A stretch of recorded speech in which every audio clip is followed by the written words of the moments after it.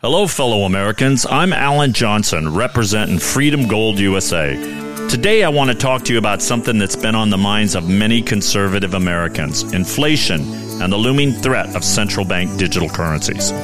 Inflation is eroding your purchasing power, and if you don't take action, it's your savings, your retirement, and your children's future that will pay the price. But here's the kicker.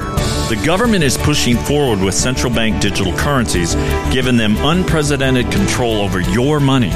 They can track every cent that you spend and potentially limit your financial freedom. At Freedom Gold USA, we believe in preserving your financial independence. So don't wait any longer. Protect your wealth with physical gold. Visit our website at freedomgoldusa.com or call us today at 1-888-411-1845. And together, we'll safeguard the American dream. I'm Clyde Lewis, and you're about to listen to a sample of today's Ground Zero show. If you'd like to hear the podcast in its entirety, sign up at aftermath.media. I'm Clyde Lewis, and this is Ground Zero. The numbers to call tonight, 503-225-0860. Or 866-536-7469. Got a great show planned for you tonight, so I hope you stay tuned. Got Paul Begley coming up in just a few, and it's going to be fun to talk with him. We haven't talked to him in a while. And the reason why is because, well, I'm sure that in a lot of Christian households, maybe in Jewish households, maybe in Muslim households, I don't know, the end times, or Armageddon, alien invasion, nuclear war, and maybe even the rapture is all returned to the realm of the dinner table conversation. It's all, water cooler conversation. All we talk about is the war. All we talk about is whose side we're on. We all fight amongst each other. But it's obviously it's weighing on the minds of the public more so than it has in a generation. It's been obviously on my mind lately. And maybe more so now that we're seeing the threat of a long war in the Holy Land. And, of course, the Holy Land is the place where Armageddon is supposed to take place. You know, blow up Damascus, blow up everything else. And then, of course, Israel and the world fight their long war. A place called Megiddo. I mean, if we paid attention in Sunday school, we know what's going on. We know the drill. And I'm sure that many of us, I mean, myself and many of those in our generation, okay, maybe even some of you that are older than me. I mean, we tend to all kind of spill over onto each other, right? And when I was a kid, I remember Hal Lindsey.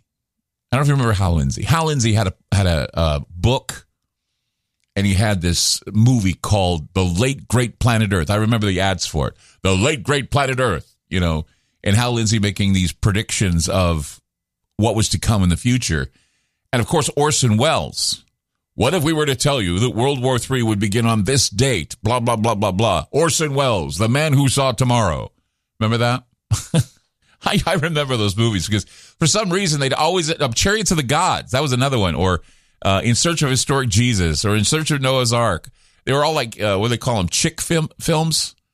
Not Chick Films. I can't remember the name of the company, but they were this guy that Chick did the tracks. It was somebody else. No, it wasn't a Chick Tracks. Yeah, I got that wrong. Yeah, you're right. You're right. What I'm getting at. Yeah, Wes was trying to tell me, but no, there was a guy. I can't remember his name. I'll figure it out. But he used to make all these movies back in the day, like In Search of Bigfoot and In Search of UFOs and Chariots of the Gods and then The Man Who Saw Tomorrow. And then there was a guy named, last name was Baldwin. He did this movie in the 1990s called Tribulation 99. And I think it was made in 91, 92, because I remember watching it at a party. And it's called Tribulation 99, Alien Anomalies Under America. And I thought that movie was so weird. It was so weird to be showing at a party. It was because it was a film that seemed like the X-Files on LSD. It was all about the alien intervention in the last days, and of course it was all hokey. But hey, we were living in times where, you know, we were all thinking that we would all eat, drink, and be merry because it just felt like we're going to be able to make it till the year 2000. And we had Y2K and we had all this other stuff to worry about as well. But thinking back at all those times where, and, many people say, well, it's crying wolf every time, something's coming, we may have the end of the world to deal with. The more things change, though, the more they stay the same. I mean, how do you explain, for example, the box office draw of Oppenheimer this last summer? It wasn't that long ago where everybody was going to see Barbie and Oppenheimer. And I remember I was waiting for my moment to go see Oppenheimer and Barbie. And I did the Barbie Oppenheimer thing, right? I saw Barbie first, Oppenheimer second.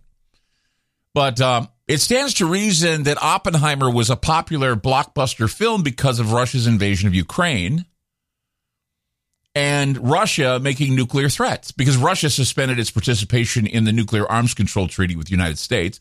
North Korea, they were demonstrating that they had missiles. And the United States, of course, was saying that we were modernizing our nuclear weapons. And we had the balloon fiasco. Remember the shooting down of the Chinese balloon, which is, China's building up their nuclear arsenal, and that balloon was flying over our nuclear sites. And still to this day, we're told, nothing was done. No, there was no intelligence breach, nothing. Oppenheimer, though, and this is something that I don't think people know about, but Oppenheimer was asked by a student after the Trinity explosion. He said to Oppenheimer, how do you feel after having exploded the first atomic bomb on Earth? And Oppenheimer Oppenheimer made this reply to the kid. He said, this is not the first atomic bomb, but the first atomic bomb in modern times. Okay. Now, why would he say that? This is not the first atomic bomb, but the first atomic bomb in modern times. Why? I'll tell you why. Because he strongly believed that nukes, or powerful weapons like nuclear weapons, were used in ancient India. And what made Oppenheimer believe that a nuclear weapon was the accurate description of the weapons used in the Mahabharata, the Mahabharata War?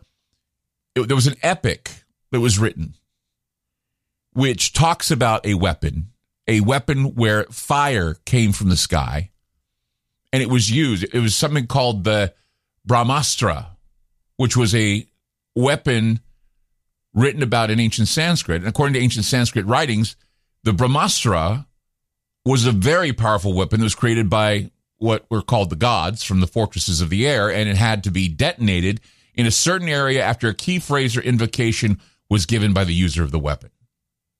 So they had to say a prayer first or say an invocation, like how about, I have become death, the destroyer of worlds. That was kind of an invocation. So through the invocation, the user would call upon the weapon, and it would use it through a medium against an adversary, calling fire from heaven. This is what you read in the Bhagavad Gita. This is what you read in the Mahabharata. You read this, and you hear of this weapon called the Brahmastra. 503-225-0860 or 866-536-7469. You're listening to Ground Zero. I'm Clyde Lewis, and we'll be back.